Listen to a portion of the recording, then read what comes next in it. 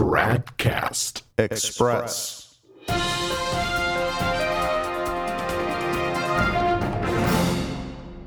Tradcast Express, it's Thursday, December 7th, 2017.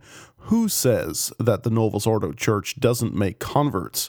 Listen to this story from the Catholic Herald today. Quote, an Anglican bishop who was jailed for sexually abusing 18 young men is converting to Catholicism to live and worship in anonymity.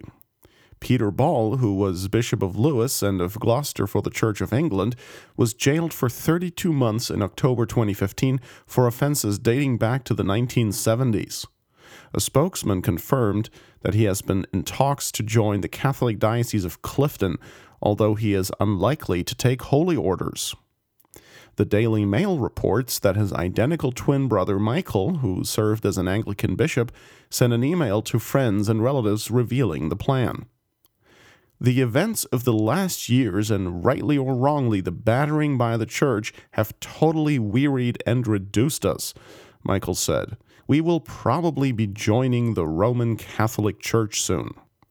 We love the Church of England, but would like to end our days in a church where we can live and worship in anonymity and without constant fear.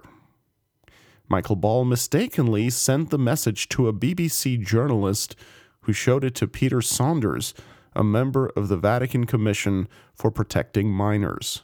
Unquote. I mean, what do you say to that? It speaks for itself, so let's just move on. The Dictator Pope.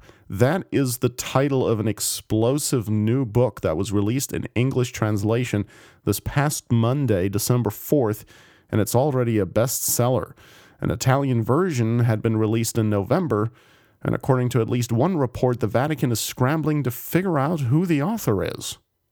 The name given on the book's cover is Marcantonio Colonna, but that is a pseudonym.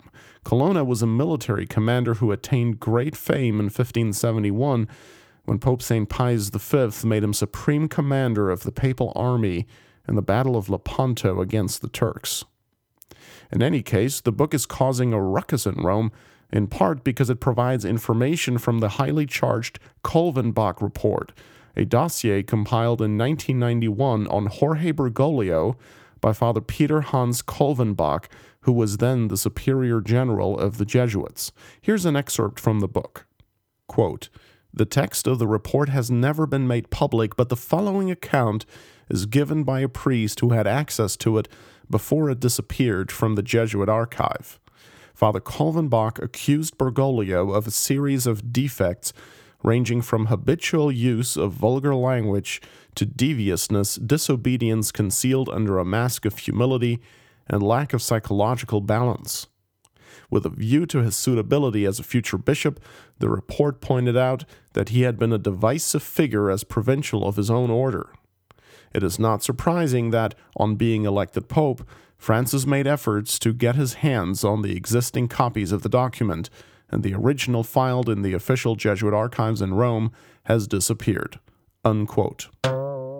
By the way, the Dictator Pope is only available electronically and not as a print book, and you can only get it from Amazon or simply go to dictatorpope.com. In other news, Cardinal Leonardo Sandri recently yelled at Francis in a private audience, so loudly that the people outside the room could hear it. We elected you to carry out reforms, not to destroy everything, is what Sandri reportedly said. Vatican journalist Marco Tosatti reported the story on his blog, although he merely described and did not identify the cardinal in question. It was the German Vaticanist Giuseppe Nardi who clarified on his blog that the description given by Tosatti only fits Leonardo Sandri, who, like Bergoglio, is from Buenos Aires, Argentina. Now, speaking of Buenos Aires, I'm sure you've heard about it by now. Francis has decreed that the endorsement he gave in September 2016 to the explanation of Amoris Laetitia given by the bishops of the Buenos Aires region be considered part of his authentic magisterium. He ordered this in a rescript to Cardinal Pietro Parolin in June of this year, and now the Buenos Aires guidelines, as well as Francis's endorsement, have appeared in the Acta Apostolicae Sedis, the Acts of the Apostolic See, which is the Vatican's monthly publication of all official papal and curial texts and decisions. The Buenos Aires guidelines state that Amoris Laetitia, Chapter 8, does permit the reception of the sacraments in some cases for unrepentant public adulterers, and Francis wrote in response, quote, "The document is very good and completely explains the meaning of Chapter 8 of Amoris Laetitia. There are no other interpretations," unquote. Both the Buenos Aires guidelines and Francis' endorsement are now part of the Acts of the Apostolic See with the explicit decree that they are authentic magisterium, which means that they must be assented to under pain of sin. And this has left conservative Novus Ordos and semi-traditionalists scrambling to figure out what to do and what to think.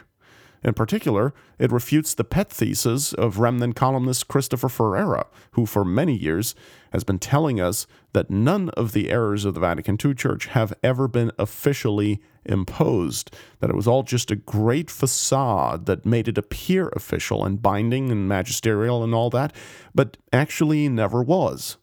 Here's what he wrote in his 2002 book, The Great Facade, page 66. It's also found in the book's second edition, issued in 2015, on page 60, quote, "Satan understands better than any other creature that the magisterium can never officially teach error. We have the divine assurance that the Church can never officially teach error," unquote. Well, Francis has definitely blown that idea out of the water, if you assume that he is a true pope, which of course he is not. But of course, that doesn't mean that Ferreira gives up now. No way. No, he maintains now that even though Francis has declared his false teaching to be authentic magisterium, somehow it really isn't. It's basically just a lie. It's an abuse of the magisterium, as Ferreira calls it. But whatever you want to label it, the point is that it somehow doesn't count. Why doesn't it count? Well, the real reason, of course, is that if it did count, then sedevacantism would follow, and Ferreira doesn't want to go there. He's not a man who begins with Catholic principle and then looks at the evidence and allows that to lead to a necessary conclusion. Oh no, he begins with the desired conclusion, which is, despite everything, Francis is the real pope, and then tries to come up with some reasons to support that preconceived conclusion. And if he has to contradict Catholic teaching in the process, well, that's just too bad for the Catholic teaching. The doctor of the church, St. Robert Bellarmine, who also knew a thing or two about the papacy and the magisterium, emphasized in his book On the Roman Pontiff that the nature of the papal teaching authority is such that if God did not prevent it from teaching error, all the faithful would be led into such error precisely because of their divinely mandated duty of submission. Quote, "The Pope is the teacher and shepherd of the whole Church. Thus, the whole Church is so bound to hear and follow him that if he would err, the whole Church would err," unquote. Anyway, we've got a huge article up on our blog at novusordowatch.org/wire, where we discuss all this at great length and refute the latest sophisms and lawyerly tricks from Ferreira and other commentators who, in spite of all the evidence, still try to maintain that Francis is the vicar of Christ. Look for the post published on December 7th entitled Novus Ordos in Shock, as Francis declares permissibility of communion for public adulterers, authentic magisterium. As we've pointed out many times before, the papacy has consequences. And one of those consequences is that a true pope cannot do what Francis has done.